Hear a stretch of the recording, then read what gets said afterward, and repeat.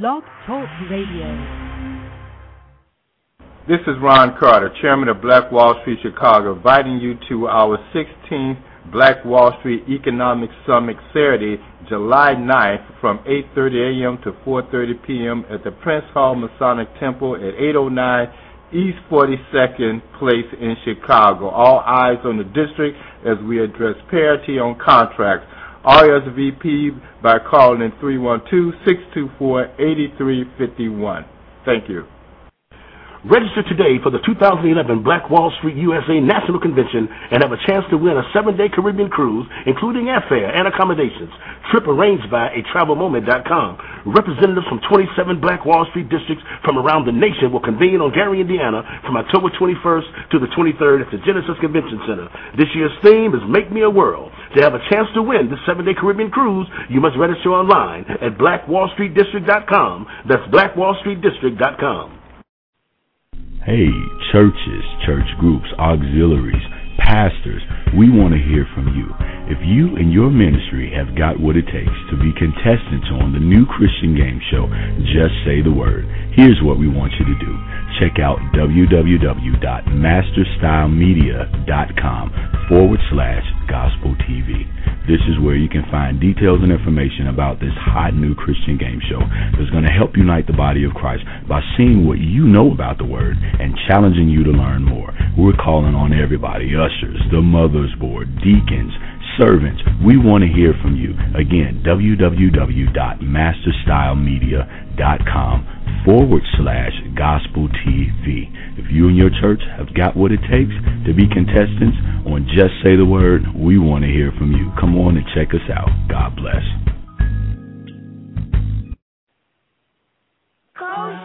Why we can't go outside and play today? Baby, because there's too much happening out there. We got misguided people in this world who turn to violence and use guns, and sometimes innocent people like you and me get caught in the middle of it. Well, what's wrong with them? Baby, I don't know. They need change in their lives.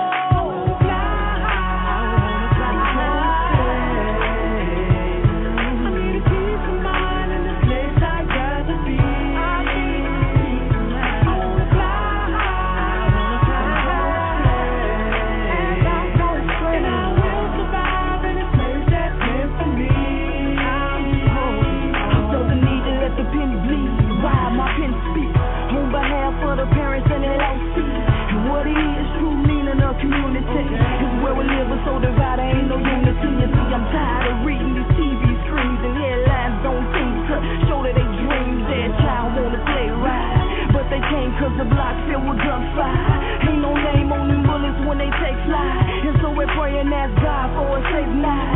Right, peace is getting buck wild out here. Should no parent ever have to lose their child out here? So how we gon' gain peace of mind out here when the message unheard, though it's loud and so clear? It make me wanna fly away, highway, but I gotta say, for the reach on these streets trying to show a better way.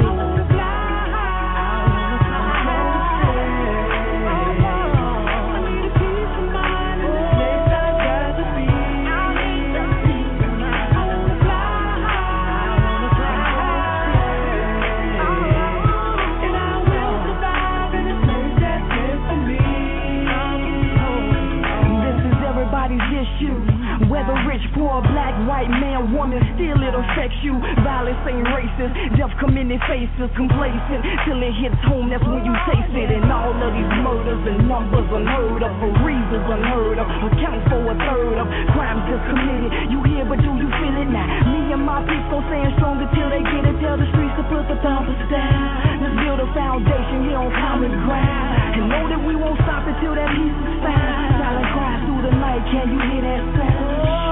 If media don't play this, it ain't part of the problem. It takes people in all positions to get together and solve it. One city, one state, one nation, one voice, and the victory is ours if you can make one choice.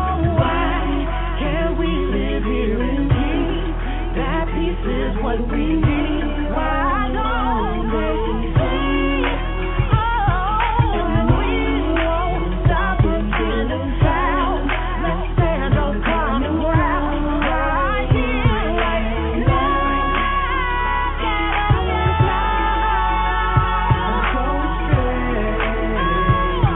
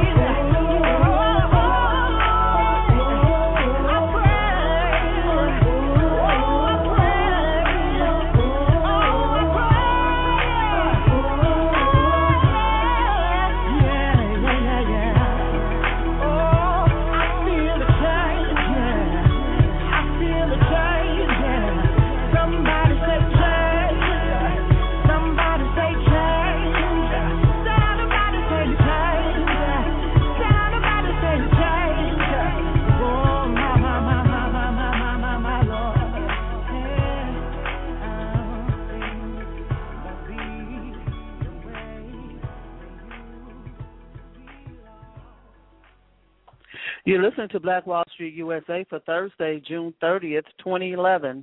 We're broadcasting from the office of the South Street Journal over here at 445 East 35th Street in Chicago. Black Wall Street Chicago wants to send out its thanks to those who attended the reception for Summit 16 this past Friday. We appreciate your support. I'm Sonja Cassandra Perdue, founder of Chicago's Black Business Network and author of Black America, Asking Ourselves the Tough Questions, Book 1, 2010, available on Amazon.com, and your co-host for this evening's show. Our host, Mr. Ron Carter, chairman of Black Wall Street Chicago and the publisher of the South Street Journal, will be with us in a few minutes. Our call-in number is 347-326-9477, 347-326-9477. The chat room is open. Leave your company information and website links in the chat room. That's how we connect. Press the number 1 if you'd like to speak to our host, one of our guests, or you have a question or comment. First, I'm going to share a message from the Black Wall Street Chicago Committee and Board and the chairman, and then we'll bring Ron Carter on. Black Wall Street District Chicago welcomes you, business owners, and business-minded persons to Summit 16, which is July 9th. That's next Saturday, people, not this Saturday, over at Prince Masonic Temple. All eyes on the district as Black Wall Street Chicago focuses on 12 districts in Chicagoland. There may be more now. The Summit 16 is spirited with the first summit of May 19th, 2007, as it was also held at Prince Hall Masonic Temple. We're grateful to them for their support. Staying true to its mission from Summit 1, Black Wall Street Chicago celebrates one of its major accomplishments with the historic passing of Illinois State Senate Resolution SRO 432, recognizing East 75th Street as a Black Wall Street district. If you visit www.blackwallstreetdistrict.com, you'll see the resolution there. Following that, the Illinois State House passed House Resolution H.R. 1257, recognizing the Stony Island area of Chicago as another Black Wall Street district. Black Wall Street Chicago stands proud in the passing of these resolutions as it recognizes the spirit of Oakland, California as the national headquarters of the Black Wall Street districts across the country, in tribute to the memory of Black Wall Street Tulsa and the survivors of the race riots of 1921 in Oklahoma. There are Black Wall Street districts in Atlanta, Durham, Minneapolis, Oakland, San Diego, and Seattle. According to Ben Johnson, Black Wall Street District USA National Administrator, there are plans for expansion in the following cities: Houston, Portland, Jackson Ward and Richmond, Virginia, Detroit, Miami, West Seattle, and Philadelphia, and another 26 cities interested in the wings. Commenting on the National Convention and Summit, Michael Carter Sr., National President and Chairman for Oakland-based Black Wall Street District, USA, says, "We are delighted and encouraged by the recent historical developments coming out of the Chicago chapter districts." Carter Sr. said, "Our collective efforts are not about us, but about those we have never met, our fathers and mothers who paved the pathway for us. This is about future generations, the future beneficiaries of our labor, and about those we will never meet." In the 4 years of operation, Black Wall Street Chicago has successfully executed 15 economic summits with over 50 resolutions voted on in its 4 years. One of the biggest agenda items addressed has been what Chicago communities will look like in the year 2040. Black Wall Street Chicago is concerned with the Chicago metropolitan area for planning on the shaping of the city plan for the year 2040. Initially, when the hearings were held in June of 2009, there was no representation from the Black community, and it remained so until Black Wall Street Chicago raised the concern. The plan was submitted to the City Council in October 2010. You listen to Black Wall Street USA. Let's bring the chairman to the show. Ron Carter, welcome to the show. How are you this evening? I'm doing pretty fair. How about yourself? Doing great, doing great. Well, that's a whole mouthful right there, isn't it, Ron?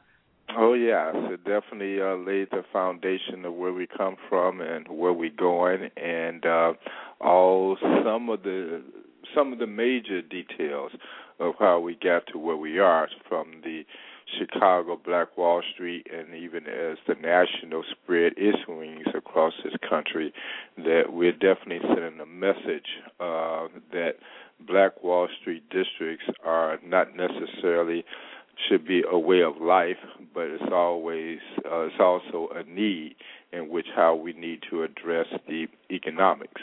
I can say that I went to in Cobra convention this past Saturday, and as I listened and I talked to other people about reparations, the main focus that in order to really have reparations to stand solid is that we secure these Black Wall Street districts throughout the United States, because if we do not, then those checks was going to be circulated right back to where they came from if we don't have a foundation in place.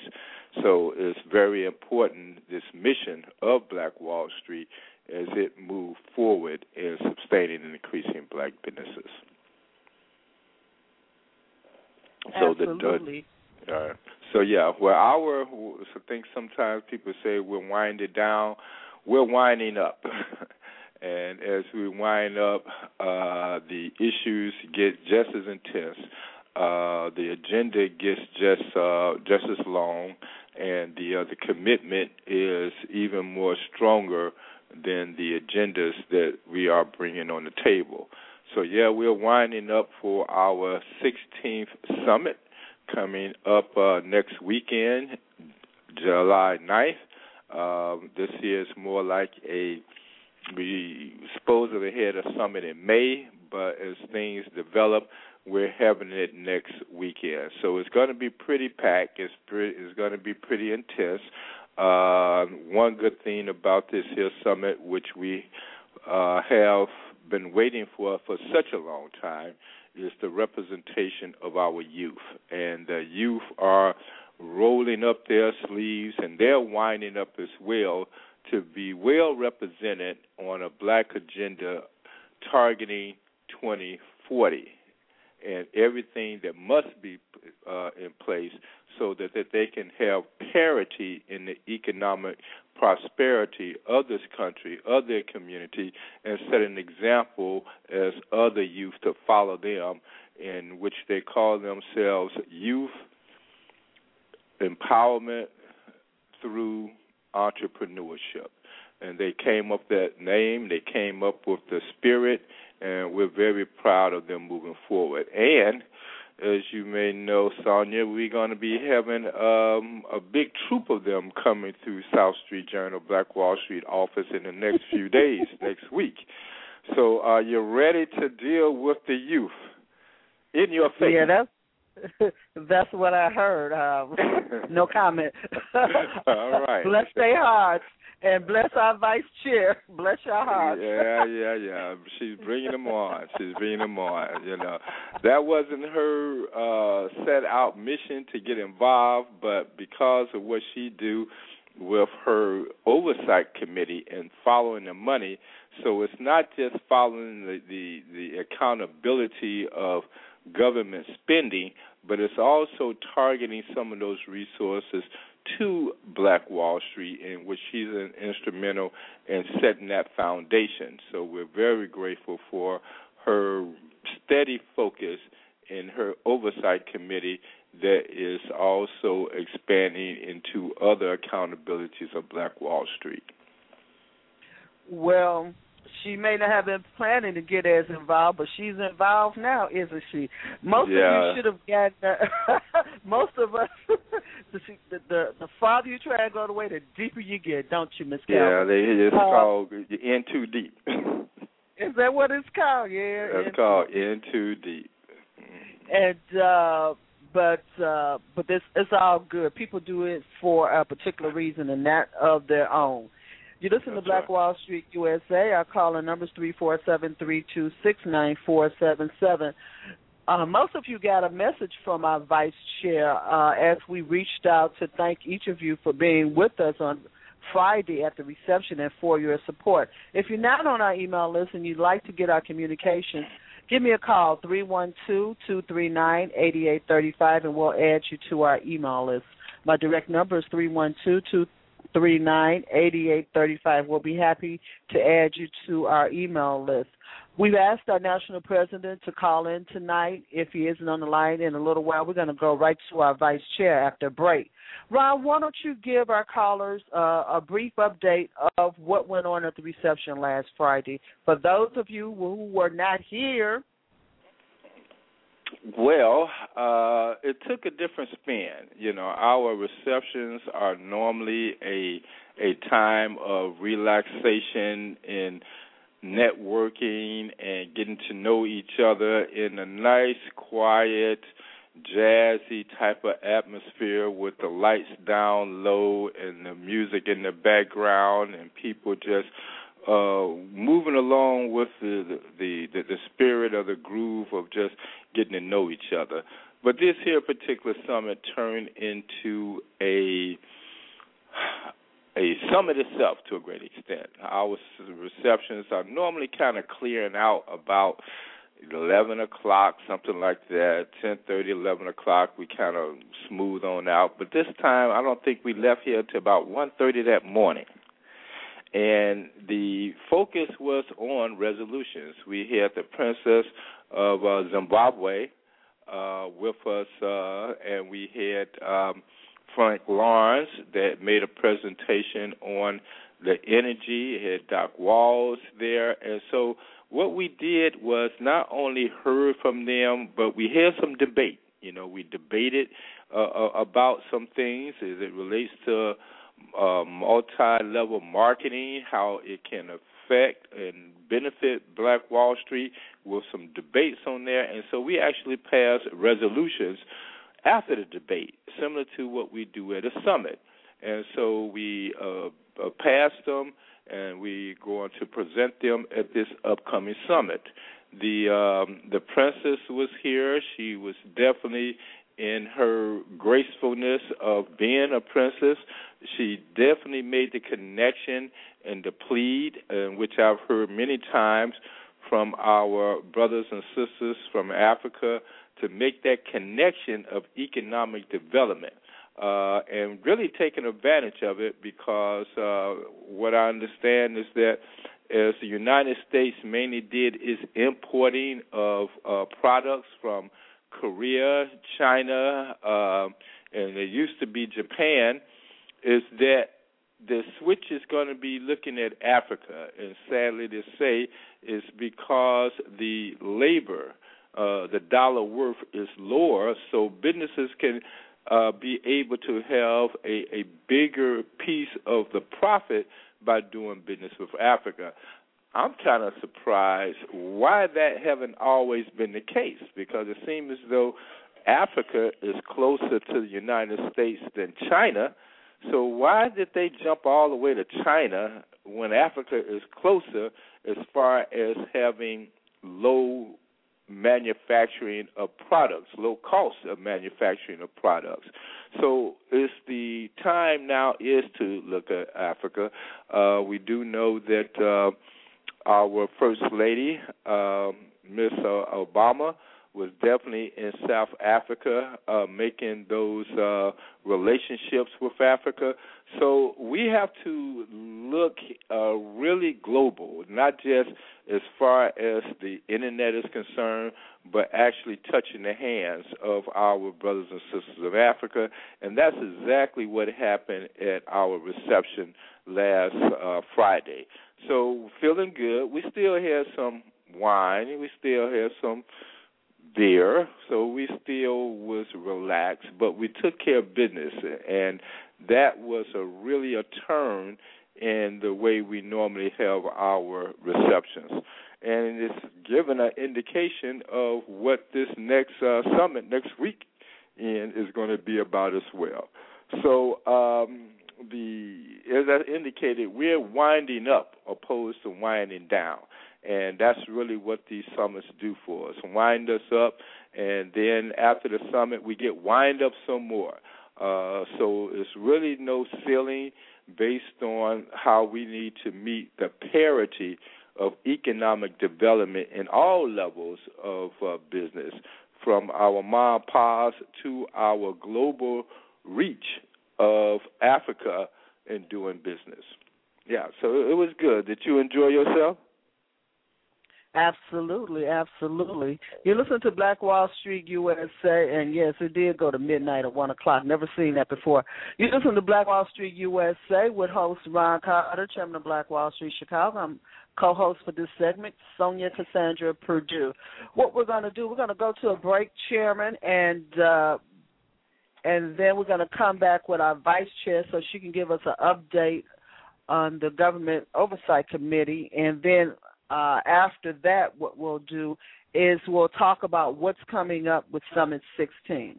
Our call-in number is 347. Very good. Our call-in number is 347-326-9477.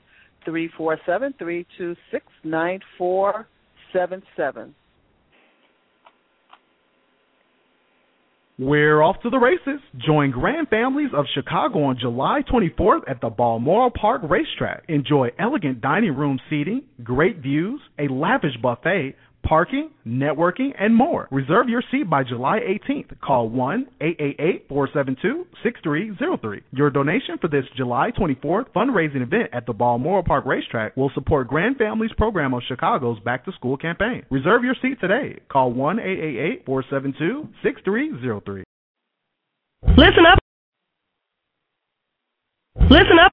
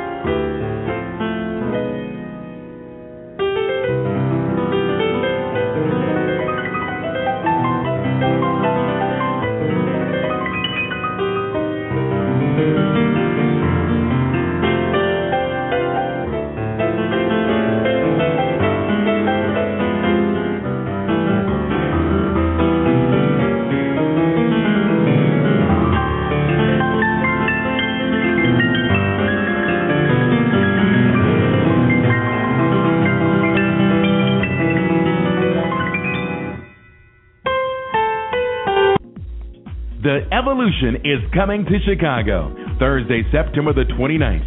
The ultimate beauty, fashion, and glamour experience set against the backdrop of the magnificent Chicago skyline and Lake Michigan on the Lakeview Terrace at Navy Pier. Our team of stylists, designers, and photographers from Houston, Los Angeles, and Chicago will navigate your glamorous evolution. The event will stream live, reaching a global audience. This is a once-in-a-lifetime experience that you do not want to miss. For more information, visit evolutionchicago.info. This is Ron Carter, Chairman of Black Wall Street Chicago, inviting you to our 16th Black Wall Street Economic Summit Saturday, July 9th from 8:30 a.m. to 4:30 p.m. at the Prince Hall Masonic Temple at 809 East 42nd Place in Chicago. All eyes on the district as we address parity on contracts. RSVP by calling in 312-624-8351. Thank you. You're listening to Black Wall Street USA on Blog Talk Radio. Our host is Ron Carter, Chairman of Black Wall Street Chicago, publisher of the South Street Journal. I'm Sonja Cassandra Perdue, founder of Chicago's Black Business Network, and your co-host for this segment.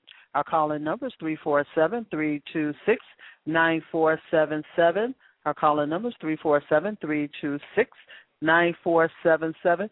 Let's welcome the chairman back on the air. And would you introduce the vice chair of Black Wall Street, and we'll bring her on? Well, in introducing the vice chair, she may not like this.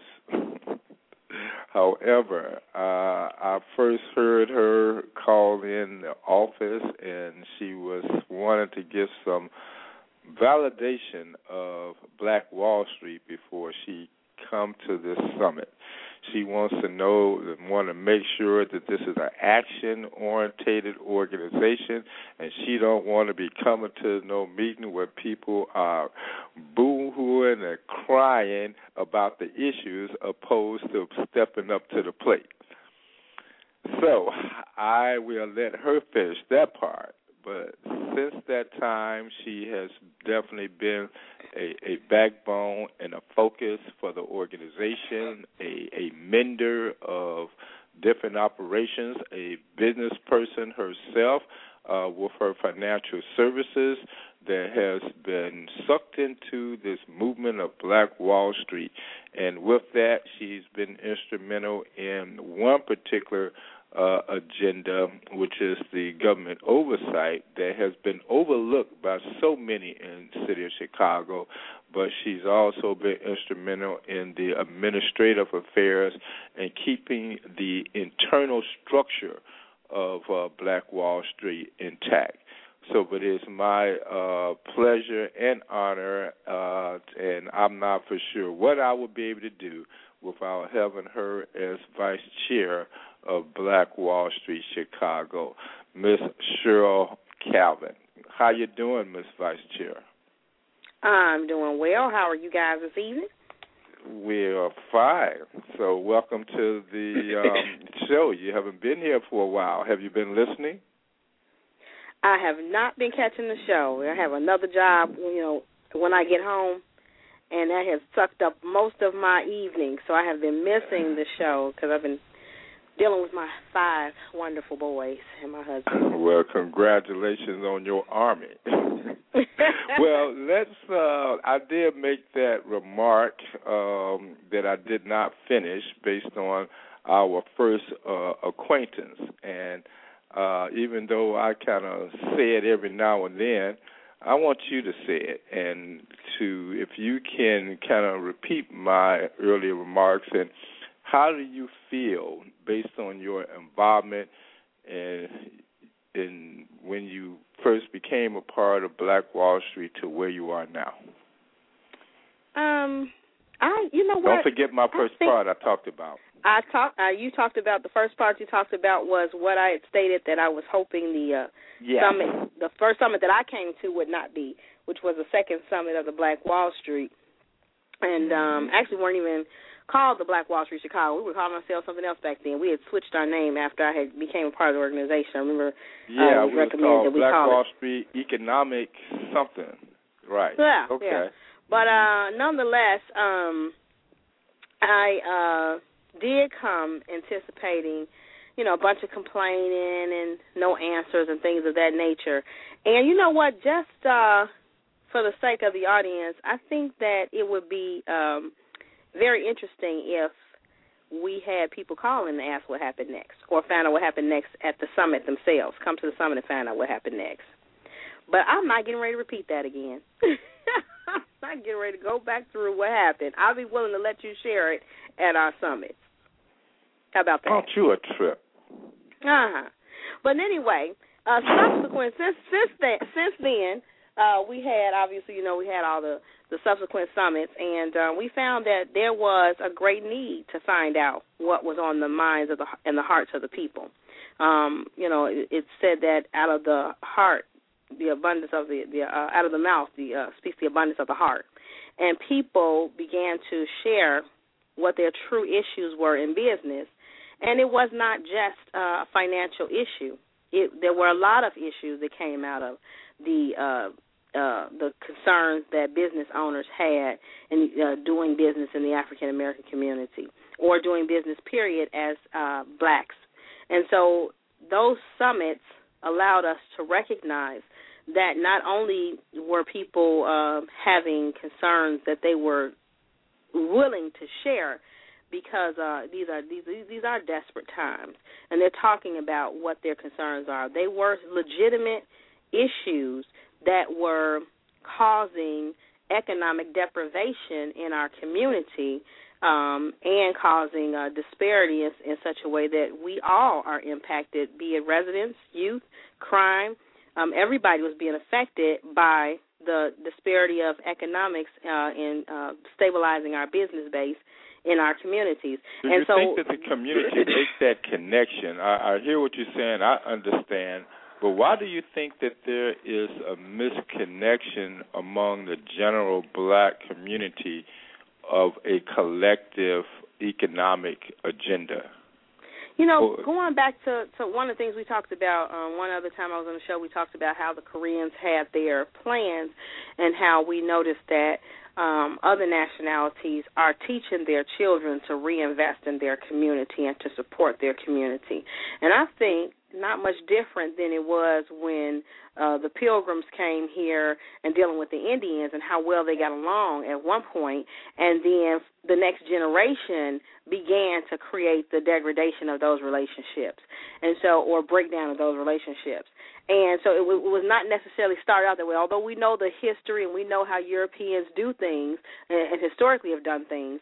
But that wasn't the way it started. It started off with close relationships. And I think that in our community, somehow, I believe we've had a generation and a half that has forgotten to leave a history of legacy to our children and make sure that they understand how our communities got stabilized in the first place. So they didn't pass the torch, neither passing down businesses, or neither did they teach them how to be business owners, nor did they teach them how to reinvest in their community and to patronize the businesses that would stabilize our community. So we have some self-love issues, I think, that comes from both us not doing it historically for generations and generations, and also us being way too colonized by a European way of thinking that is going to always suppress other people. Well, don't we suppose to think, I don't know if this is proper, but don't we suppose to kind of think European, because United States is basically European, even though it's said that the United States is a melting pot, but its foundation is based on European frame of thinking. So should we not be thinking European? Should we not become capitalists in thinking like European? I think we've done it so much that concept has turned on itself. I think that we have, some of us in our own culture have recognized that it is somewhat beneficial to be an oppressor for the one that's doing the oppressing. But in turning on itself, we're seeing the results of a community in disarray. And the African Americans, we're not the kind that just lay down. I mean, we're fighters. I think we're fighters from the womb to the tomb.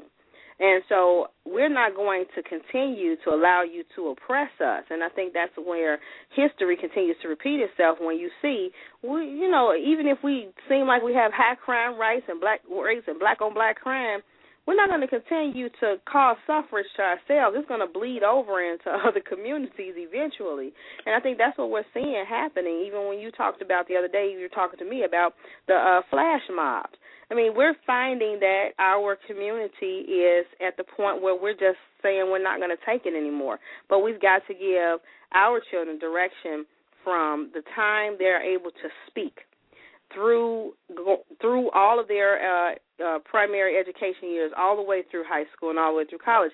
And other nationalities, and I'll get into this when I talk about the program, one of the programs I follow, they're recognizing they don't ask their kids necessarily just what do you want to be. I literally heard a bunch of businessmen at the table talking about we have to find out how do we get people to tell their children when they go to college you can't just do what you want to do. You have to do what you're going to do under the concept that you're going to start a business that's going to make money based on where this country is going, or you're going to go to college and get the education that you need based on where this country is going. And they're talking 40 years from now. So they're planning this, and we have to do that with our children. We have to be telling our children what to expect. And I think Black Wall Street, has had the benefit and opportunity to tap into what's going to be coming down the pike so that we can be better prepared. So we're not making plans off of what somebody else planned, but we're part of the planning. Well, I'll definitely want to get into this government oversight initiative and committee that you're heading. But do you see, if I can use the example of Chinatown here in Chicago, in which there's Chinatowns in just about every major city in the city of Chicago, in the United States, there's a Chinatown, Greektown. And a lot of times those Asian people do not have elected officials, but their foundation of economic stability is strong. So how do we counter our economic stability, similar to Chinatown, Greektown, Koreatown, as separate or not dependent upon government influence? Or is government influence just as much a part of Chinatown, Greektown, and Little Village as well? I don't think government influence has to be. I think because we are in this country and we pay taxes, we should have access to what we pay taxes into. The original purpose of taxes was so that all could receive from an equal share. So if you're putting in, you should be receiving from it. You should be getting something from it, and not what somebody says should be impacting. You should be in direct receivership of the tax dollars that you pay as a taxpayer. But if you indulge me for a minute, if you allow me, if you just indulge me for a minute, if you look at the most thriving communities in the city of Chicago, the first area you would think of would be where? The Loop. The most thriving, or the Magnificent Mile. The Loop, the Magnificent Mile, right. But what would be second? What would be the second most thriving community that you can think of? And as far as what, business or community stability? As far as the community, reinvesting in the community and community stabilization. Oh, I cannot say after Statistically, after Magnificent Mile, it's 26th Street. It's a Hispanic community where Hispanics dollars circulate within their own community. Don't look good, don't look great. But mostly every need that they have is on 26th Street. They buy from each other. They reinvest in their own community, and those businesses stay there and intended to stay there for many, many years. They're considered a thriving community, and they're not dependent upon government support. So it's an easy model to duplicate. It's just a matter. Now, theirs will probably happening that way for them out of necessity because they have a lot of immigrants that are not legal. They're going to be all over the city. They're going to try to stay in a little area where they can just fit in. But we have to recognize that that's what stabilizes that base. That's when anytime you want to get something Mexican, you know where to go. 18th Street, 26th Street, you know where to go. So that's what we need to see in our district. Then? Yeah, but that is, and I sometimes don't like going back to there, but do you think that the big difference, taking consideration Black Wall Street, Tulsa, Oklahoma, of what happened there, and there were some other examples of Black Wall Street districts, even here in Chicago in the 1930s, that was considered a Black Wall Street district along State Street.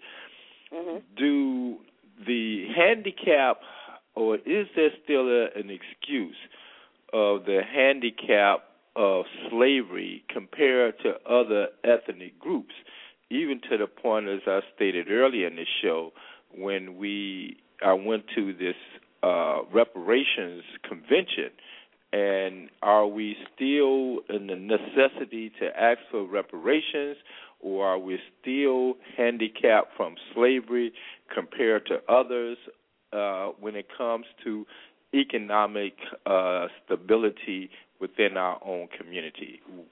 Well, I think we still, I think that the Willie Lynch letter and theory is still alive today and it worked for 300 years? I absolutely do.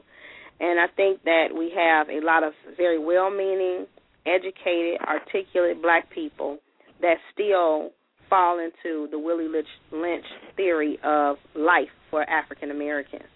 I do believe that there is a slave mentality. And to call them Uncle Toms, believe it or not, I don't necessarily believe they're the ones that's in the house. I think they're the ones that's in the field. And I think that those type of that mentality that they put on us so many years ago, and you often say to me, let's put the blame where the blame lies. I think the blame does lie in the intentions of what would happen to the African American Negro. But I also believe that the way out is dependent upon us. So I do believe that, and in regards to us getting our due share of what was due us, I think that if the government made a commitment to what we were supposed to get, then we should be getting it, because you're talking about the DREAM Act, where I get to use my tax dollars to pay for somebody from another country to come here and be educated in college. And it's barely an opportunity for our children to get a decent education to be able to go to college. We're taking tax dollars and opening up schools for people who may be immigrants. So there are those who are legitimate, don't get me wrong. So my Hispanic brothers and sisters that listen, don't get me wrong. But then there are some that are not. And, let's call a spade a spade. So I think we are entitled to what we should be receiving. But, of course, we cannot sit back and live our lives waiting on somebody to give us something. I think government oversight is important, but I can't live my life waiting on government oversight. We've got to find a way to spark our community to reinvest in their own community. That's the only way we're going to stabilize anything going forward. So, well, naturally, even with Black Wall Street, when we first got started, and I believe that you took on a lead also in addressing the relationship with this Chicago's metropolitan area agencies, which is government funded by, which is funded by the federal government, and where they're taking the lead in what Chicago will look like in the 2040. So their 80% of their operating budget and planning the future for Chicago comes from the federal government. Is that a part, or how does your initiative of government oversight even look at other agencies? Are you looking at other agencies, or are you looking at government agencies, or are you looking at legislators? What does this government oversight really mean? Well, government oversight from the perspective of Black Wall Street was birthed out of a need. It was that we were having way too many summits where we had all these grassroots people coming in that were, I call them bloody knees, getting their knees bloody to work in the community and be effective in their community just so that we can continue to thrive and survive. And they were not getting the support that they needed to be able to do it, yet the money was supposedly being legislated to come into our community. We should not have bloody knees. If we have bloody knees, it should be by choice, not because we have to. But I just found there were too many people struggling, and I couldn't find organizations that were and businesses that were receiving these funds. And if we represent 800 businesses and organizations, and you have at least 90% of them saying, I have never received a thin dime to do the work that I'm doing in my community. And we have, for instance, in Washington Park, 75% of the youth unemployed. But you're telling me that money came down to train these youth to get jobs that they never got, and you're spending billions of dollars on those programs, then it became clear that we needed to, as Obie Wordlaw coined the phrase, and it is trademarked, follow the money from A to Z. We need to follow the money from the legislative body that passes it for funding in the first place, be it understood that passing legislation does not mean the money is attached to it. So they can say, we're going to give you $6 million for this kind of program, but if the governor doesn't release those funds, and they can be federal dollars, they can be from the sale of bonds, they can be from state money, it doesn't matter where it comes from, if they don't release those funds from, say, the state of Illinois into that legislation, then it's not worth the paper it's written on. So, one, we have to get past our legislators telling us that they passed this great legislation, and we come to find out, but you didn't put no money attached to it. Then we have to get past, where is that money going? So it goes to the state agency, and from the state agency and their grant guidelines and processes, it comes to the supposed community. And we start finding it's not coming to our community, and we start finding where the money is going. So it is getting legislated, it is getting funded, but it ain't coming to us. Well, is this something, government oversight, is this something new as it relates to, is this something new related to Chicago, where is there a similar effort that's going on that is similar to the initiative that you're doing as it relates to government oversight?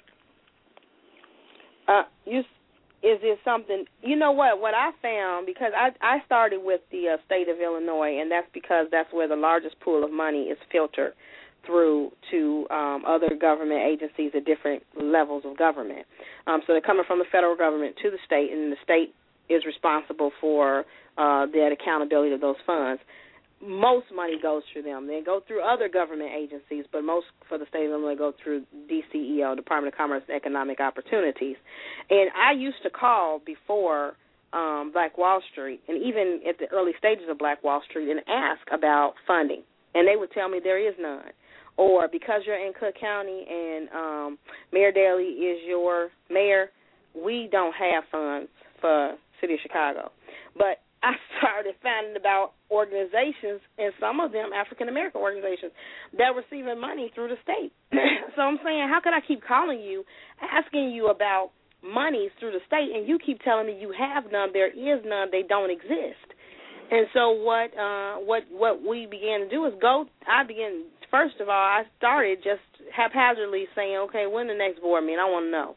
I go to the board meetings and find out exactly where the money was and be the only one sitting in the room. And so I would notice that the African-American businesses and organizations that were in receivership funds, they didn't sit in the room. Those I call usual suspects, and I hear other people use that terminology now. But that's an old coin phrase. I'm just saying as it pertains to nonprofit organizations and for-profit organizations that are African-American that consistently receive money on behalf of our community. It was the same organizations over and over and over again. And so and they didn't have to sit at the table, because every time you look up, for some reason, white people think that they represent us. And for all intents and purposes, they should, but they were not. And so if they don't have the capacity to reach out to the demographics that Black Wall Street has said, you know what, we're going to be a catch-all. We'll catch you when you fall. We'll catch you when you need to be lifted up. and we'll work with you at no matter what level of business you're at. You can be high up in business or just trying to get started, and we want to work with you. So when I started noticing that we weren't sitting at the table, Hispanics weren't sitting at the table either, by the way. They sit at other tables, and they have their own interests. So I just started recognizing nobody else is sitting in the room, and nobody's representing the grassroots movement. For all the white people know, they curious and baffled as to why are you saying you're not getting any money and we keep giving y'all money. And I'm telling you. So how much money are you talking about? Or is there such a thing as putting a dollar amount that have been actually missed out on? Based on well, so far from what I've experienced, now I've been doing this for just over a year when I actually started following money in this capacity, actually knowing exactly where the money is going, requesting annual reports, looking where each organization is sending in their annual report of what they did with the money. Now, I just really started doing that.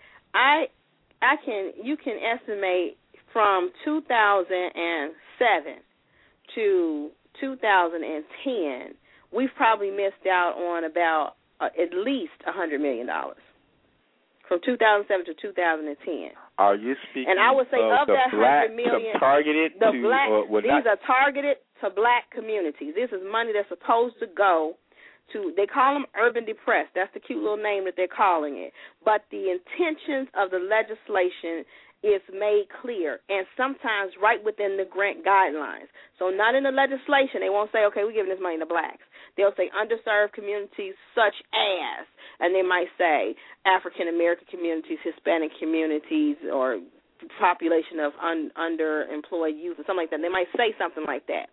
But so in this the actual is money grant, that is directly from the state. You're not counting money from the federal government not or counting money from the federal government. Or money that may be from the county and the municipal government. Right, not counting money that came from the federal government to the state and then down to the county or down to the city, not even counting that money. I'm just talking about at least $100 million that I've been able to track and say, how did we only get 10 to 12% of the money that a black legislator legislated for and intended for the black community? How did his district not get money that he legislated? How come the digital divide money is going to everybody else when I know the representative, Connie Howard, is the one that sponsored the legislation? Why are we not getting money from the legislators when we put in office? Although Hispanics, when they do it, they get a much larger percentage of the money that's intended for their community. In fact, the digital divide money, if you looked at where that went, and that's to digital divide was to deal with the divide of us not having access to the Internet and not knowing how to use it and not having it in our homes. The majority of that money goes to the Hispanic community, but it was written by a Black Caucus member. So I started recognizing that somehow Hispanics are tracking their money, and their legislators are making sure that they get that money or recognize when it's coming down, and they help each other get the money. When it came to our money, we didn't see that. Is this a case where, for one part, it can be another headache in the black community, but there is a thing going on now that I think I've noticed.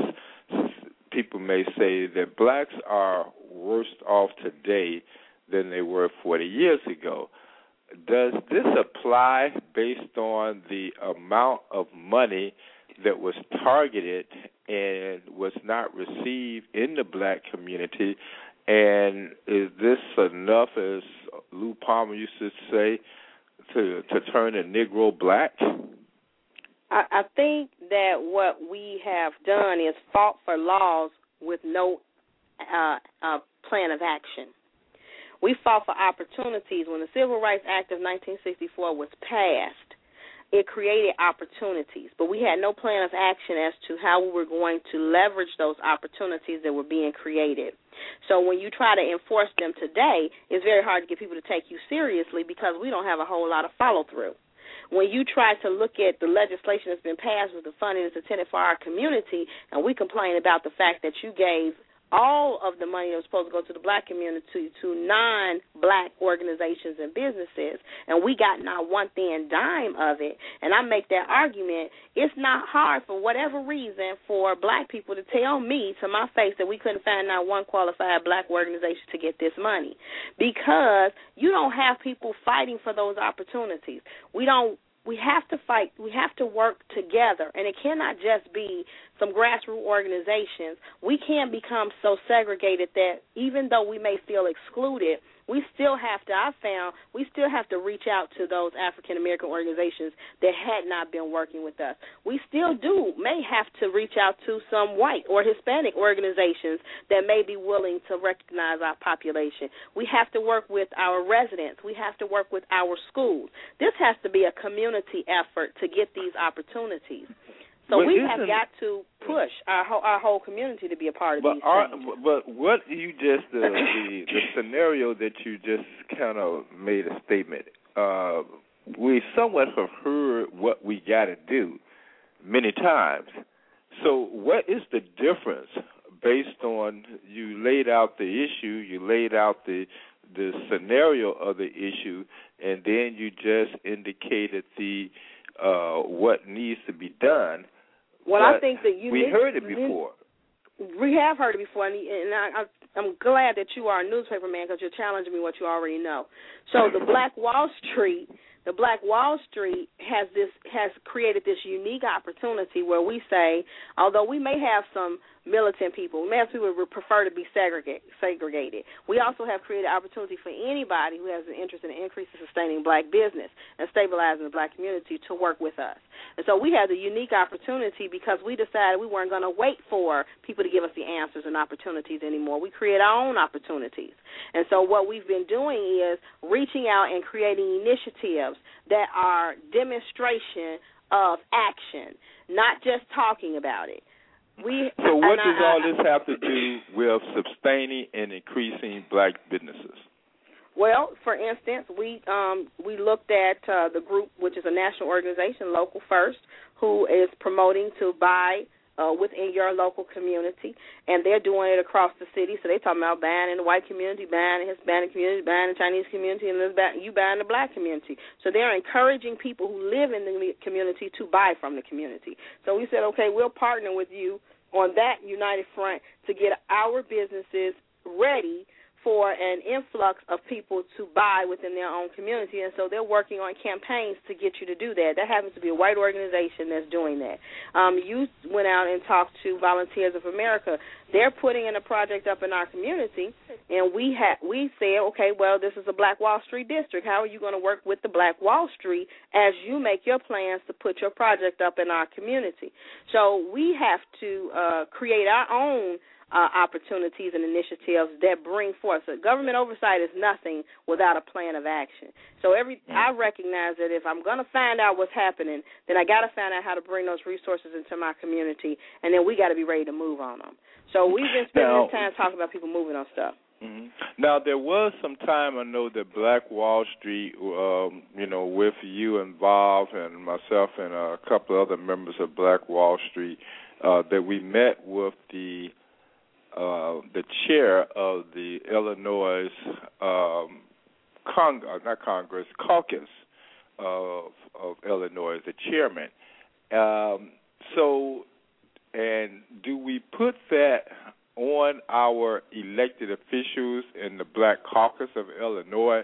I heard what you said, that what we have to do, but isn't that why we elect our elected officials, that your role in government oversight is only because something that our elected officials have not done, or our elected officials are not capable of implementing legislation that they pass?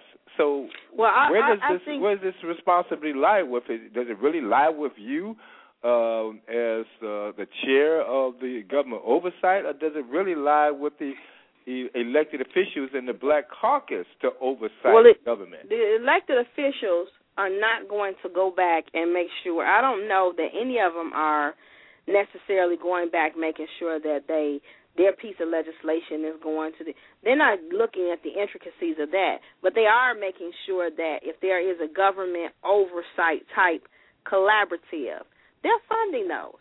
Our elected officials, I don't notice, as far as the Black Wall Street is concerned, I don't notice them responding to making sure that we receive funding to keep this initiative going. My plan is to use the research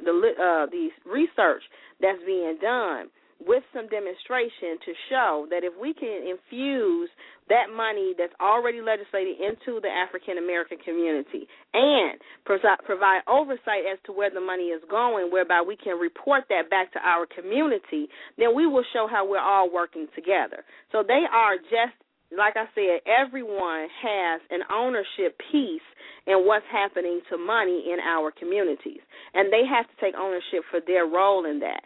They have to make sure that there is a governing body that is looking to see that what needs to be done is being done, and they cannot expect the government agency to hire somebody to do that. There is nobody on the inside that is going to do that, because another thing that I've noticed is we do get some people on the inside that know how the things run and try to insist that these monies get to the Black community. And when the gauntlet is laid on them, our legislators don't necessarily support those that are in place to support us.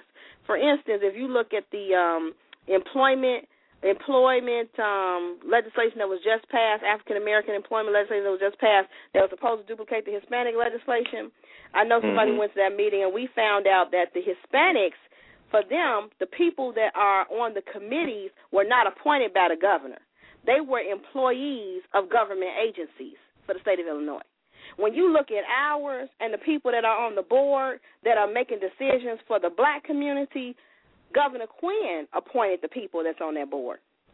So it's easy for him to pick people that are going to make decisions that side with what he feels is right. But the first thing that the woman said, who she was responsible for overseeing the Hispanic plan for the state of Illinois, and she was there talking to the African Americans about their plan, and she said, y'all got a problem. He appointed the people on this board, and most of you are not government employees. So you have no idea what the real issues are. You got a problem. So we don't showboat, stay in your own lane. But we have got to stop looking for opportunity to have broad shoulders and start looking for opportunity to make a difference for our community as a whole, and that will in itself reinvest in our community and stabilize you and your base. But you can't do that if you're looking out for yourself all the time. And we allow him to do that. So you're going to get the same results that we've been getting. That's how I can see Black people make a decision to give our money to all non-Black people, because the governor picked you. So you're going to do what you feel is going to please him. It's a whole, I don't know what is going on and why that's okay, but that's not the way things go in other communities. So we're looking at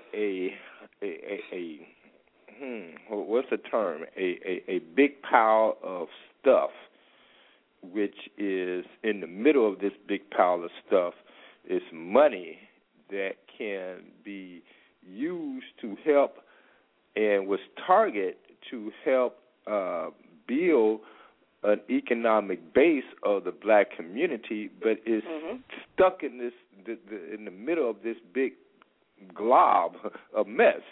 Now, it's almost, when we look at the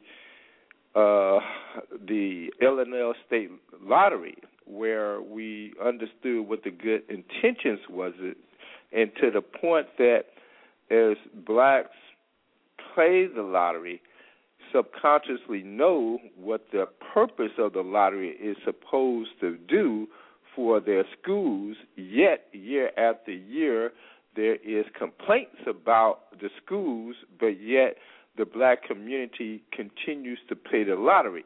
So are we somewhat in that same scenario where we are, in the absence of playing the lottery, we just pay our taxes and blind to the fact of how our taxes supposed to benefit us, but we continue to pay the taxes similar to we continue to play the lottery for our own individual progress opposed to the good of all, which the lottery is supposed to be.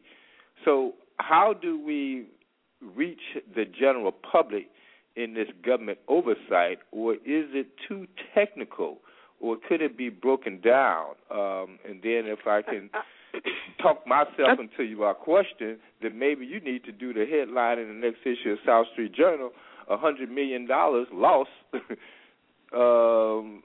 that was targeted to the black community.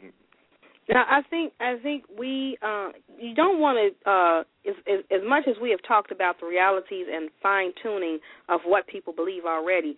I don't have to tell black people that they're not getting money in their community. I think doom and gloom is. I don't need to confirm the disparity in our community. We live it. What we need to be able to do is to provide answers. And I think the answer to, like I said, this government oversight is the ability to be infectious in the grant guidelines and the processes that are created. And the answer to that is to be able to show up in the room and for the government agency to take our presence serious would be to be able to galvanize support around the work that we're doing. This is obviously we don't get a lot of funds coming in to support this work. We don't have a lot of businesses bringing in dollars to support the work that we're doing for the Black Wall Street. But everything that we do in the name of our community as a whole, because don't get it twisted. I have had opportunities to give funding opportunities just for the Black Wall Street, which was pretty much hush money. And I had to explain, almost holler, wait a minute, we do need money for the Black Wall Street to do the work that we're doing, but we need money for our whole community. We don't want a sliver of pie to keep us in line with what you want us to do. We want the pie that we're entitled to. We want it for everybody. And so when you make those type of sacrifices, if you don't give out your pocket, the least you could do is give out your support. And your voice is heard when you come to those summits because you have an opportunity to bring what you feel is needful in your community to the table. We resolve and come together and have discussions, and we figure out what is the resolution to the problem. What do we need done? And that drives our initiatives. So we need people to come to the summits. We need people to be telling their kids to come to the summits, their children. And that's why the youth agenda is so important because the youth, we got youth right now that's saying we will do a sit-in with you, Miss Calvin. We will go out with you and do a sit-in. And I'm saying, hold up, wait a minute, let's wait a minute. Let's make sure the sit-in is necessary before we start doing sit-ins. They're talking about bringing the youth down and having a sit-in demanding what we are rightfully entitled to. So those are initiatives that we can very well go that route. But I'm just saying slow up because I got to find out what the process is so that we can make changes in the process. And that's effective. We have a piece of legislation that I follow from August of last year to now.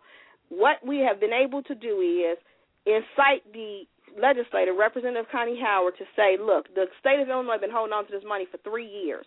The only thing that's come out of this money is administrative dollars. They paid their employees to run a program where they didn't give not one thin dollar to the black community. They held the money, and then the governor swept the money.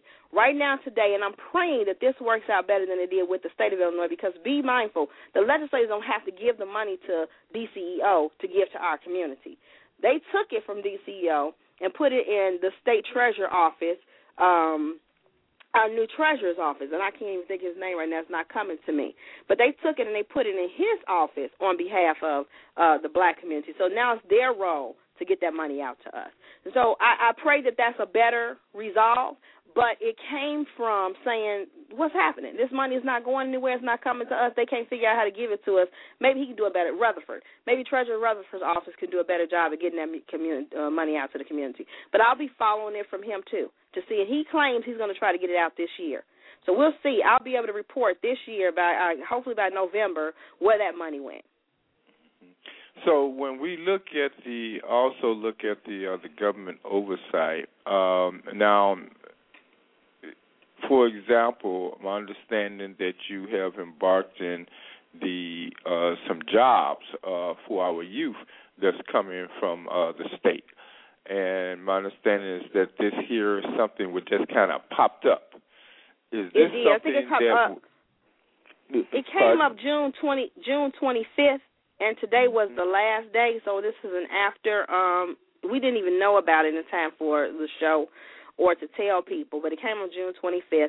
I found out about it the other day, and then shortly after I had started looking into applying for it, everybody started telling me about how Otis Monroe had sent it out. So he did a great job at blasting it to everybody who told me they heard about it from Otis. They couldn't hear about it from me fast enough because the day I found out about it, I was so busy applying for it, I didn't even send it out to people, and I apologize for that.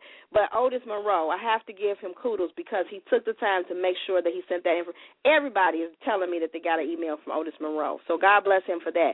But that employment program for the youth allows us to be able to pay the youth to do things that they enjoy doing. So it's for recreation, athletics, performing arts, and whatever things that they want to teach each other and other youth.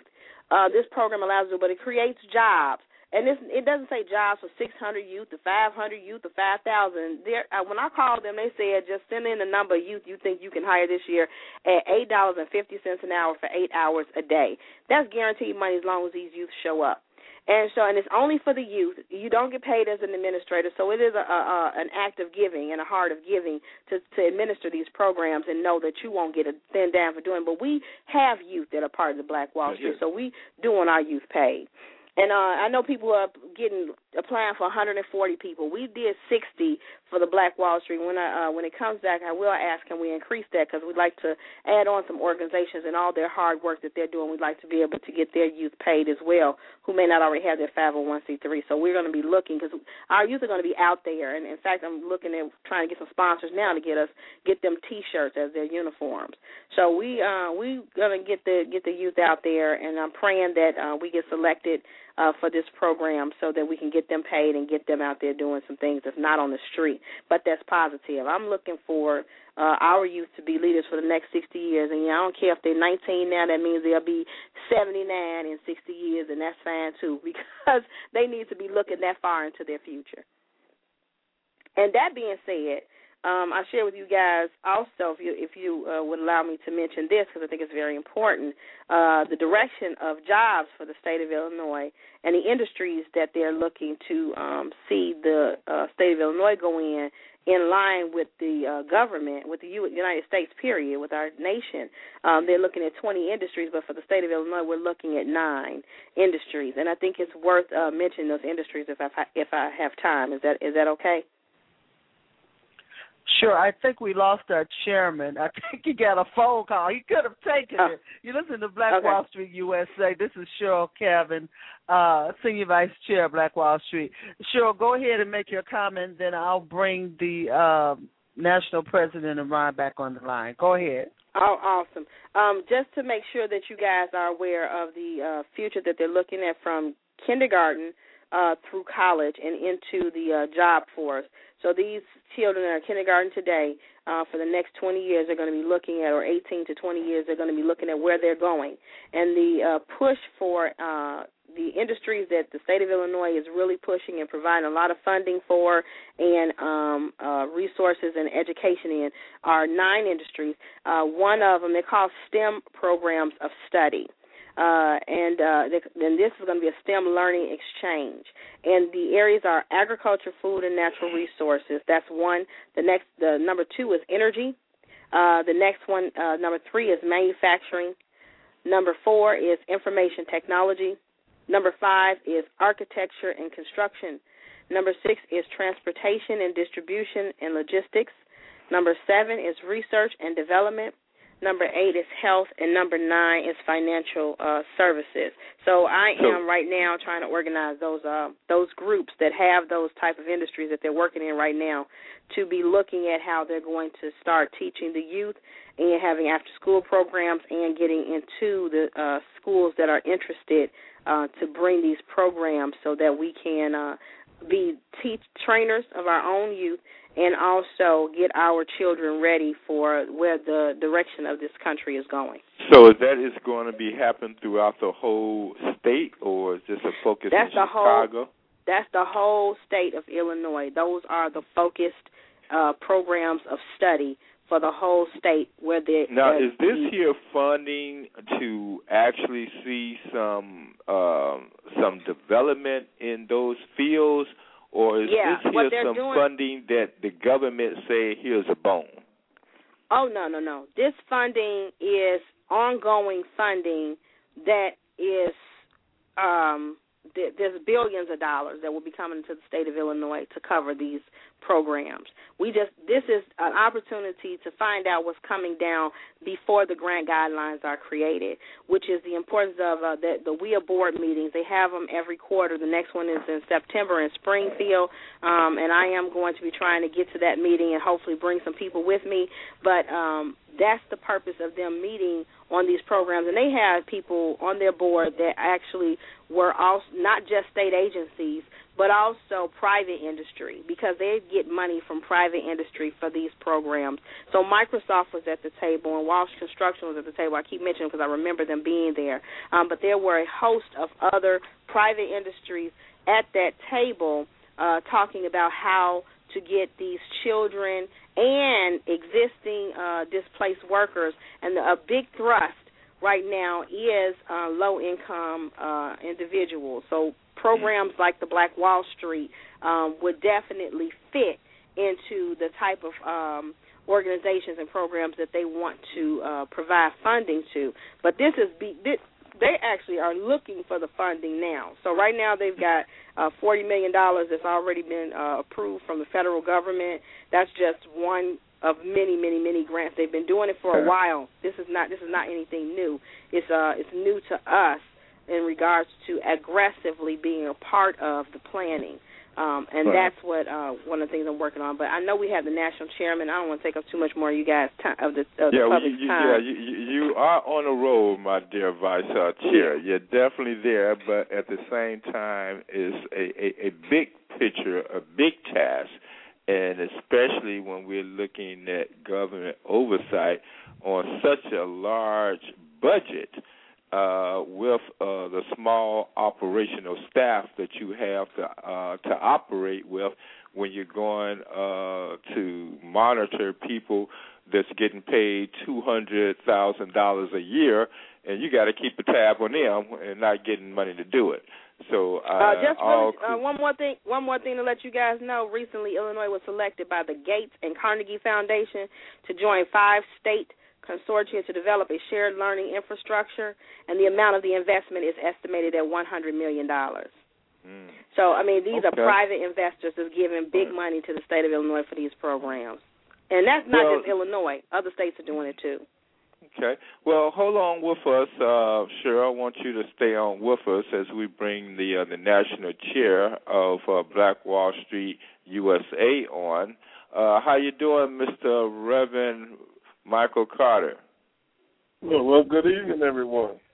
Okay, good evening. How's it over there in California? We got cloudy skies, and they are dark gray. What does it look like in California? Well, for the first time in 3 days, we had sunny skies. It's been raining. It rained all day on Tuesday, and but we're grateful to see the sun again. Well, I don't know what happened. Maybe you all blew them clouds this way, because it is getting dark here, y'all. Oh, so how you doing? What's been happening with you? We haven't talked to you in a while on Chicago's Black Business Network of Black Wall Street USA. How was it looking in Oakland, and how is it looking coming up to the national conference that's going to be held in October? Well, I have missed you. I really have. But the good news is that the overall national organization is growing by leaps and bounds. I really don't know where to start. But before I do, I just want to acknowledge Sister Cheryl Calvin and her work in the government oversight and how important that is. Because at some point, as we build these black districts and communities, there are contractors that live there, and they want to stay there. They want to recirculate their dollar in those communities. So having someone keep their finger on the pulse of the money and where it's going with regards to contracting, we have to meet in the middle. In other words, the contractors in the neighborhood must be ready to meet those opportunities that come, and that money can stay on 43rd Street, can stay on East 75th Street, and can stay in the Black Wall Street district there in Illinois. So is that the case in California? As I don't know for sure if you heard everything as Cheryl was indicating, this government oversight as it relates to the state of Illinois, but is that somewhat the same scenario as she indicated that the black community here in Chicago, per se, has missed out on approximately about $100 million in the last 3 or 4 years now. Do you think that the same scenario relates to California as far as money earmarked to certain communities in the Oakland area that they just have not received? Well, now, but you see, the difference here in Oakland is that you don't have a Cheryl Calvin type spirit following the money. With the exception of a few leaders here who do, and then it becomes political as to who gets a piece of the pie. Out here, we're not even nowhere near the pie. It's on the table, but we're not near it. And so the reality is several years ago, we put together functions that brought, those who over municipalities responsible for billion-dollar budgets together with minority contractors. And we did it in a way where we did in a lunch setting where they would come and meet for example, the guy who leads the roads here in California. We call it Caltrans. And he has had, at the time, a $14 billion budget with a lot of that allocated towards minority businesses, where we put on luncheons, but the majority of the people that showed up were not people who look like me. And if any of you've seen me before, you know I'm black. And so you had Hispanic and Asian and white female-owned businesses, disabled veterans who would show up to these luncheons. The African-American contractors out here felt, it wasn't really important to rub elbows with somebody who can just, wave his hand and give you a contract. And then the other issue was bonding. We have a lot of minority contractors out here who don't meet the bonding requirements to do multi-million-dollar contracted jobs. So there are a number of things that we need to work on, and there's a lot of apathy, a lot of disconnect. But the purpose of Black Wall Street USA is to bring us together in a spiritual way by which we really won't have to rely on having someone go and follow the money. We will create that for ourselves. So what is that? How is that leading up to the national summit that's going to be in Gary, Indiana? What could the United States actually see it to happen in order to, as you indicate, as the districts are growing around the country, what will be the mandate or the marching orders or the direction that you can foresee at the national convention? That we go with the methods, the plans, the initiatives that work. We've spent the last 40 years playing this guessing game as to what will work in the community. And the very first step is the spirit of the individuals who take on these tasks. It's not an easy task. It's tedious. But the mandate for the national convention, number one, will be district leaders who are actually doing something. Like you and your team there in the Chicagoland area, you will be able to share with our new districts. For example, Tampa Bay, as a result of Sonja's hard work, they came on board as a new district, Martin Luther King Avenue in Tampa. They will be able to look to a Chicago or to an Atlanta and see exactly what they're doing to make where they are work. And I can't stress this no more, Ron. Every district leader that's a part of Black Wall Street USA ought to be in their district, interacting with the churches, the businesses, the people in those districts on a monthly basis. In other words, the people in those communities ought to be able to know who their Black Wall Street district leader is.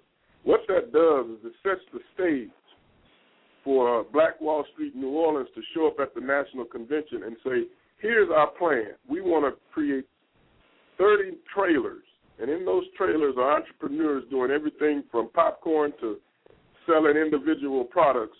We want to set these trailers up in the community.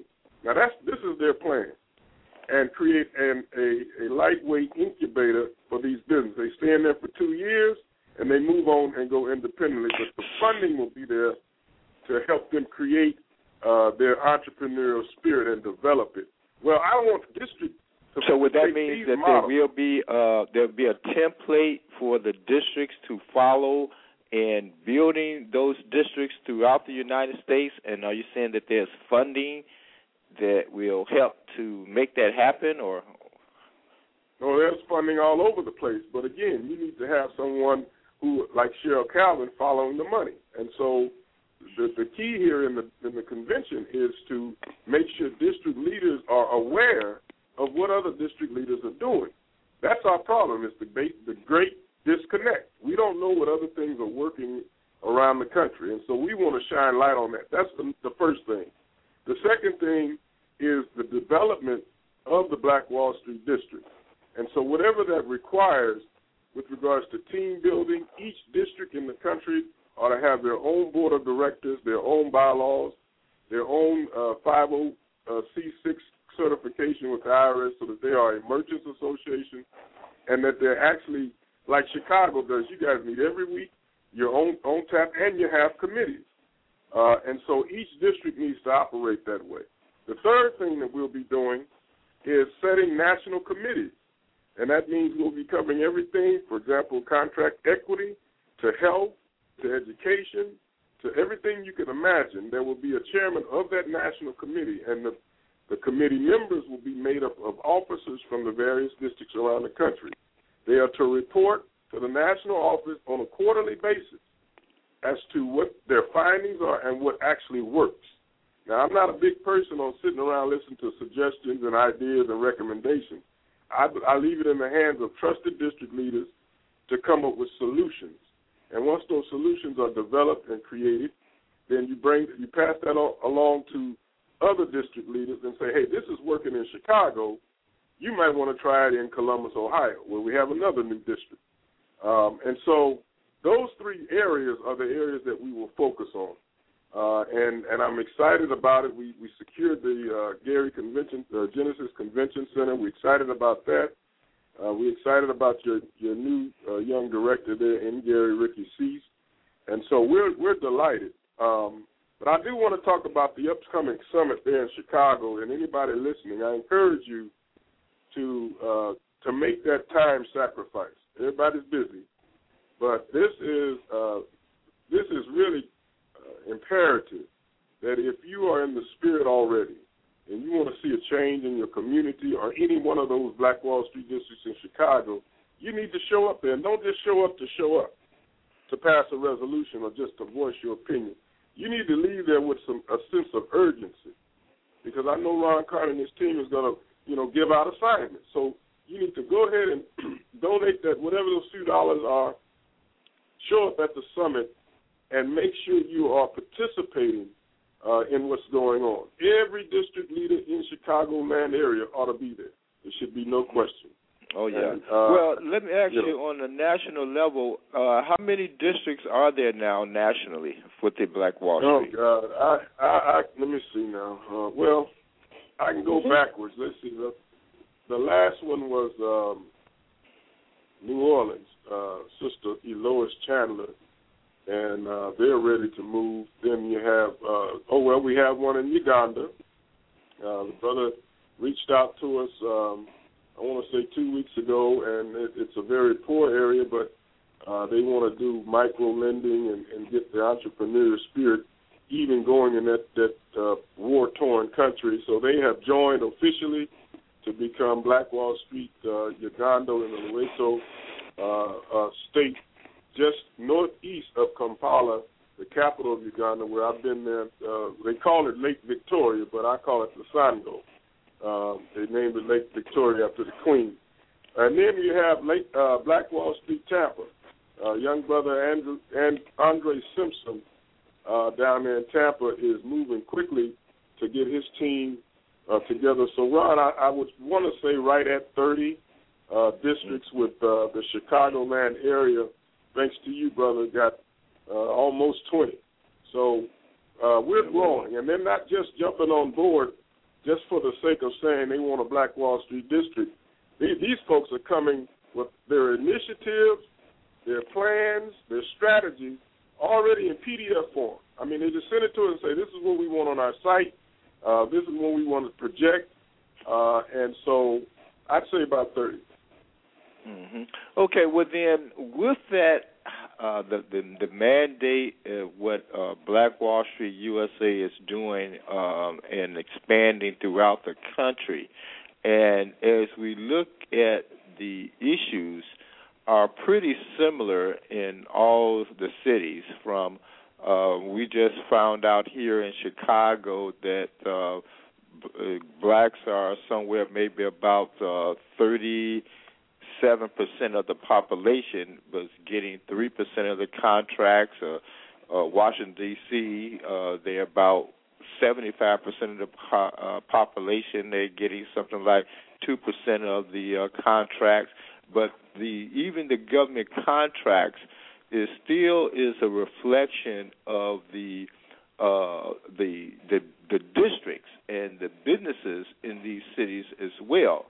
Are there any projections on what we can see to turn this economic instability in the black community, even though each district have their own agenda, but can we look at some form of an impact that Black Wall Street will contribute to the economic stability throughout the country? Well, and is there a dollar amount that's a contribute to it, or is it measured by the dollars, or is it measured by the districts? How is the success of Black Wall Street USA can be counted for?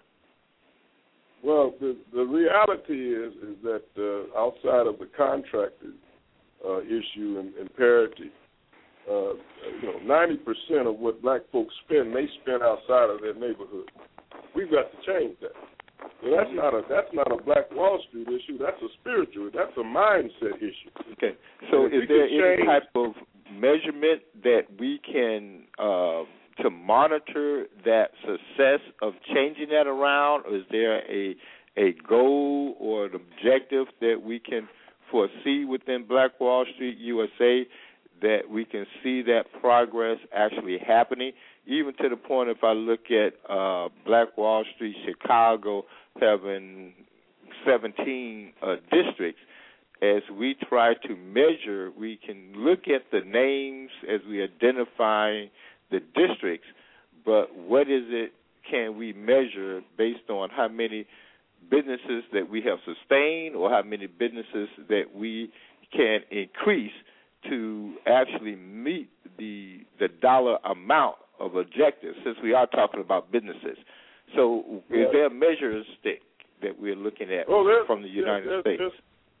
There's certainly a measuring stick. Our goal is to have $350 billion running through the Black Wall Street districts in the next 5 years. Well, that's going to take a lot of work. And the first step is having the district leaders connecting with the people in their district. It's not enough to just say, we got a Black Wall Street district if there are no assessments going on. I mean, every 3 months, there has to be some sort of assessment, which means that there has to be a team on the ground, and like we do out here in Oakland. The only way we were to ascertain the level of tax money returning into the community around Black Wall Street was to do an assessment based on public works, the health issues, employment issues, the recidivism rate, the sustainability rate of businesses on Black Wall Street. And what we discovered was it wasn't so much that white folks didn't want us to be successful. It was the biggest issue was that we weren't making the effort to be successful. And so there are assessments that you can apply if there's a constant level of communication between if there's a Black Wall Street in your community between the district leaders and their staff and the merchants and the churches and community groups in those districts. But you can't do it remotely. You got to. Okay, well, so if we look at this 300 and this goal of $350 billion, you said within 5 years. Okay, right. Let's take, for example, you are familiar with Webb Evans here in Chicago, as they are measuring their receipts on a monthly basis. Now, given that these are people that meet once a month, and they bring their receipts on how they are spending money with black people, which is a small percentage of their receipts compared to people that do not maintain their receipts. How are we going to determine that growth? Is that $350 billion based on trade, or based on capital improvement, or based on business development, or business structures or infrastructure? Is it going to be kind of laid out how this $350 billion is going to be identified per certain districts? Or so where does $350 billion come from? Well, that's an estimate about based on what African Americans spend over the course of a year, and the aggregate based on the population of the cities that actually have a Black Wall Street district. But again, there is no way in which we can measure anything if there is no connection with the leadership in the various districts around the country and the very people we're asking to spend their money. For example, here in Oakland, we got a Chinatown district. Their revenue stream is $15 billion a year that flows through 12 blocks. Well, the way in which they have several organizations that keep track of the spending, the level of, whenever you see a spike in employment in any given business district or merchant district anywhere in the country, that means that they're adding businesses. Two, they're doing some kind of an effective marketing or advertising for that district to drive people who don't live in those districts to spend their money there. So what you have is a 12-block, square block area in downtown Oakland where probably less than 1% of the Chinese live, but the majority of the Chinese in the Bay Area take their money to Chinatown. Now, if we can get African Americans to say, spend your money on 43rd Street, spend your money on North Arcadia, or spend your in Baton Rouge, or spend your money on Imperial in San Diego, then that starts the process of measuring from first penny all the way to the last penny how successful we are in driving people to spend their money in this particular community. So let me bring Shirley in and try to get an assessment from her as we relating to the money, because again, as Black Wall Street USA and Black Wall Street Chicago and the rest of the districts around the country is about business and is about money. Cheryl, how can you measure even not just from the government oversight, as you indicated that there was approximately $100 million that did not reach the black community, and to determine if that $100 million was actually allocated to the black community? Is there any type of measurement to indicate how much that money could have been turned around to help the black economy? Wow, that's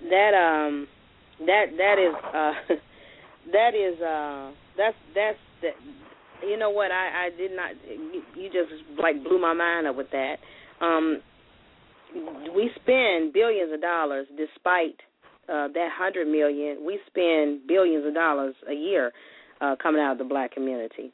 The infusion of $100 million within our businesses and organizations throughout the black community would allow us to be able to stabilize our own communities and hopefully, in turn, attract African Americans to spend with themselves. Then, if I can, even if you look at this $100 million that supposedly been allocated to the black communities in Chicago, but that money was maybe for the most part targeted not just for economics, but targeted for social services, such as No. I follow legislative funding for the purpose of increasing and sustaining black businesses. So you're saying that $100 million, if I can, let me get this clear. You're saying that $100 million that was targeted that was not received was related to economic development and not social service development? Not social service development, no. It would have been for the purpose of, and I'm including job creation and training. So that means that there was way more than $100 million that was not received. They should have been received because social services budget is normally more than economic budget. It absolutely is. And that does not include, TIFs are legislated from a federal level and then brought down to the city level. So that doesn't include programs that were intended to bring industry into our community. It does not include programs that were intended to infrastructure programs that were just going to make the community just a commercial break real quick. Michael Carter, excuse me one moment. Did you blow this rain here? It is raining like crazy here in Chicago. We were trying to figure out. Hey, Rob, we were trying to figure out who sent the rain to us. In July in California, it rained all day long. Sonja, are you looking outside? Yeah, I'm watching what is going on. Do y'all see what's going on here? Okay, I'm sorry, Cheryl, but I didn't hear nothing about this coming to Chicago. All right, Cheryl, I'm sorry, but this is okay. Ron, you got to talk to the Lord on that one, Doc. Okay, so then our economic, even if we, I'm asking Cheryl about this because she's on top of this government oversight with money. I'm surprised to hear that this $100 million was geared toward economic and did not include the social service of targeted money. And then if we look at this throughout the United States, it's probably, as I indicated earlier, when we was at the Cobra Reparations Convention,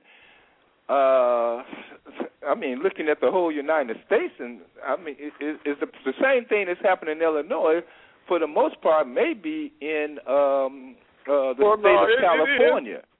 It is. Now, understand something. Cheryl is on point, and I want to take it a step further. There is a huge gap between money set aside for social services and economic development. You must understand where we are. We're in a capitalist society, and the capitalists are going to do, and there's nothing wrong with being a capitalist if you do it right, but they're going to do everything they can to make sure it's compartmentalized.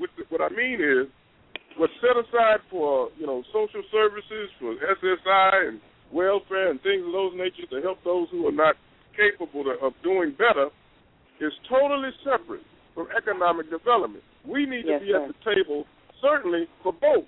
But when it comes to economic money, $100 million even for Illinois is just a drop in the bucket.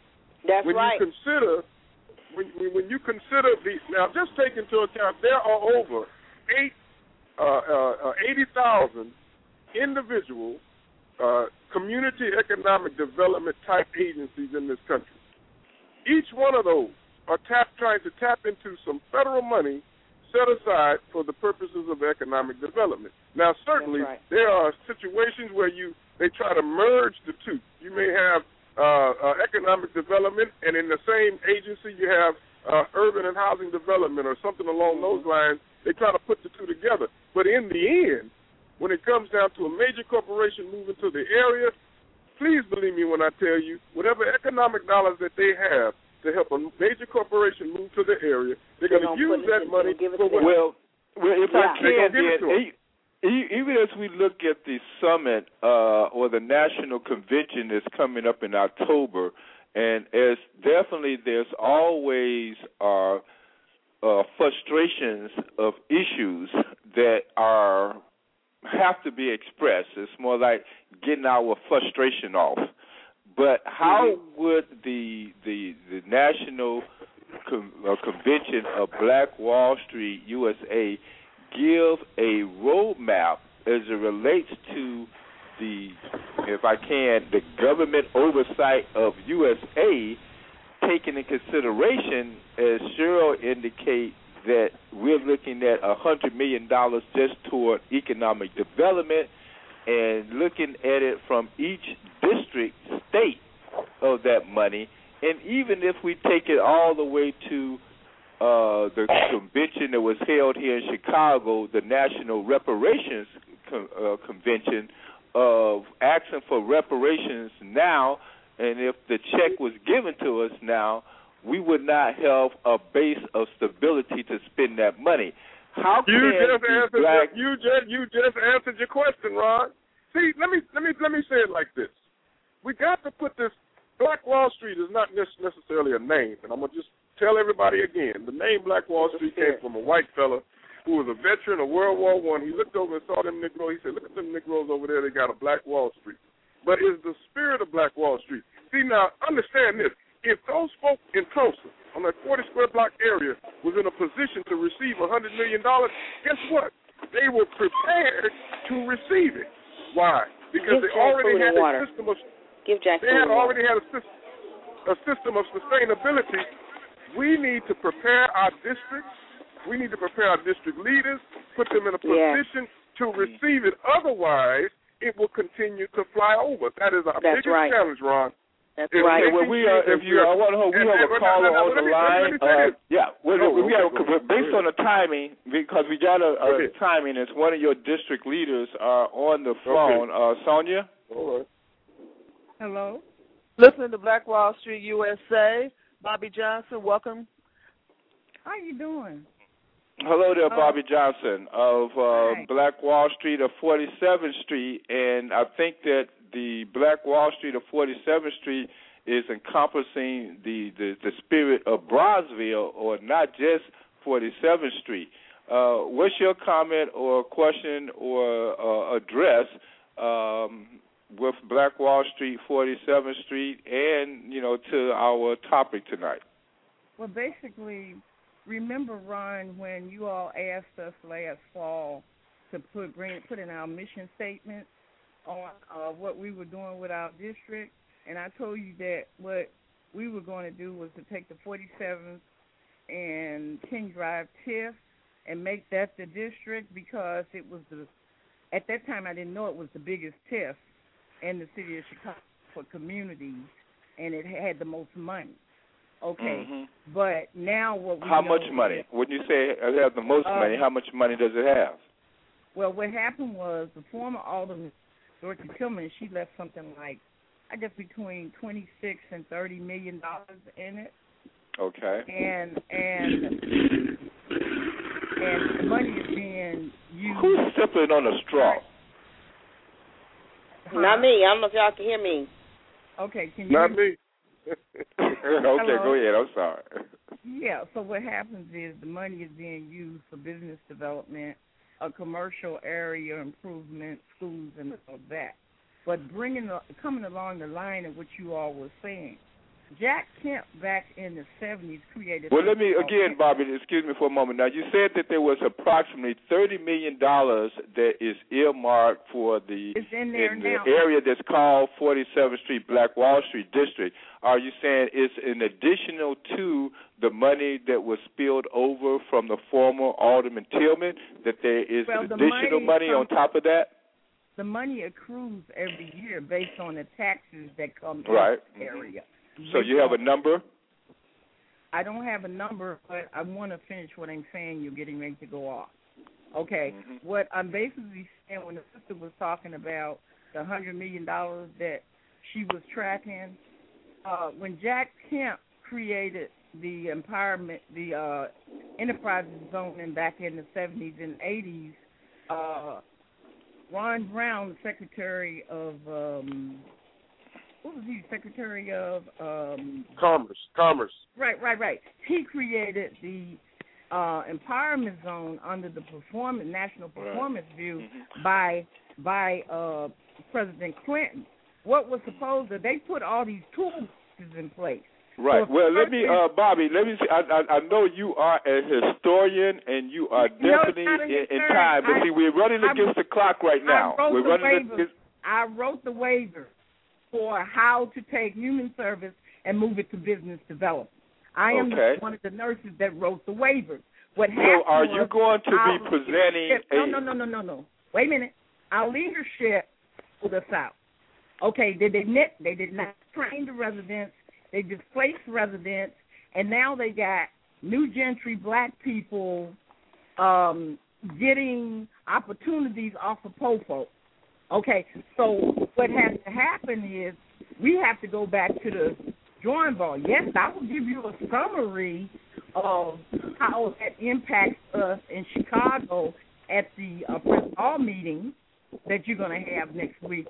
But what I basically was supposed to call you and let you know that the place at the Black Wall Street District is sponsoring the National Convention in Gary, Indiana in October. That's what I was supposed to say to you tonight and let you know that we are have got the Nationals back and we're going to pay the bills. Very good. Because we are the cradle. 47 Black Wall Street is the cradle of Black America, and if we can't do it, nobody else can. So that's as we head up at the end, we're coming up the end of this program, and naturally, the information that you all are sharing is very intense.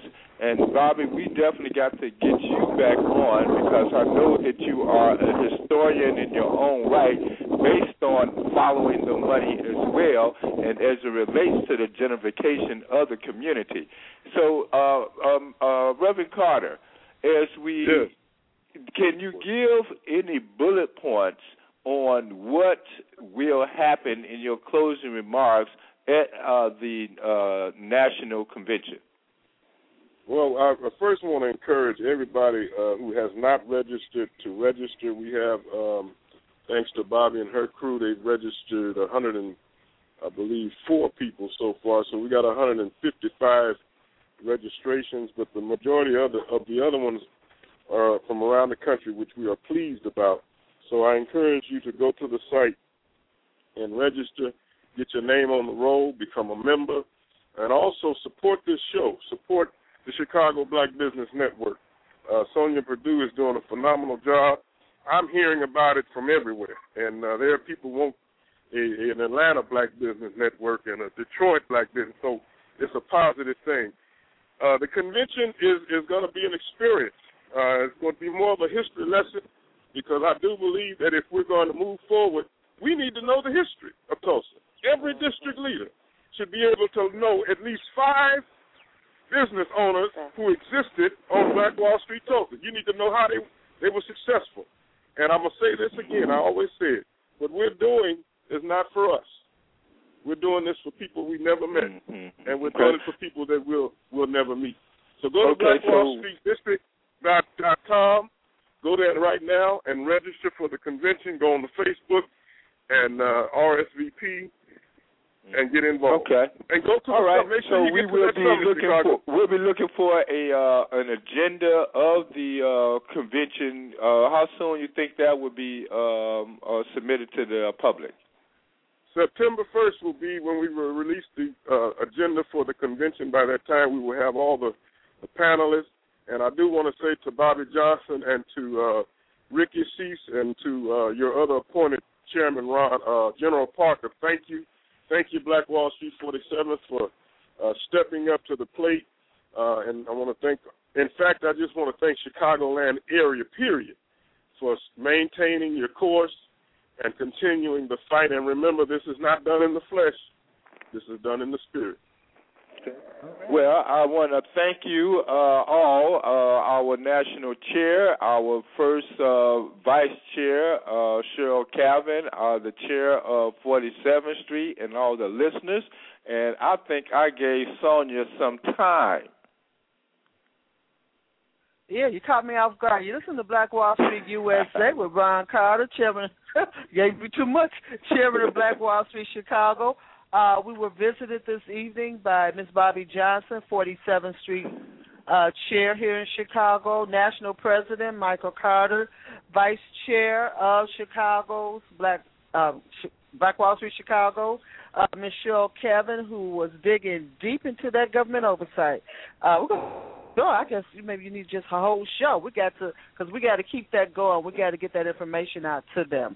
I really appreciate each and every one of you taking the time for everything it is that you do, and it's the reason that Ron and I do this, so that we can share this information. It doesn't matter if it's 50 people, 500 people. On the weekends, there's a couple of thousand people. So we're excited about all of you being a part of what we do. Every time we put this information out, somebody gets it. Somebody gets it. Somebody gets it. We look forward to having you next week, Saturday, July the 9th. Bobby Johnson, are you going to show up for real? Miss Bobby Johnson, I want to see you next Saturday with your report from the 47th Street District. And they do need a little history, Bobby. They need a lot of history. They need a lot of reminders. We want to see you next Saturday.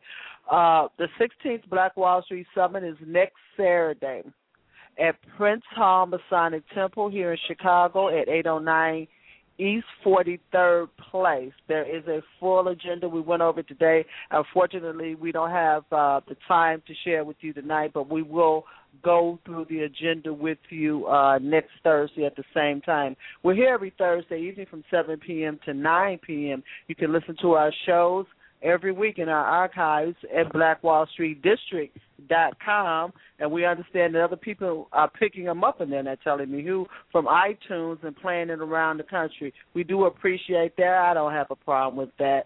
The more that listens, the better. The more information we get out, we know we're doing our duty. You can also listen to a rebroadcast of this show on WJPC Chicago every Saturday morning from 9 a.m. to 11 a.m. We appreciate the station manager over there, Antonio Chappelle, for all of his support to Black Wall Street.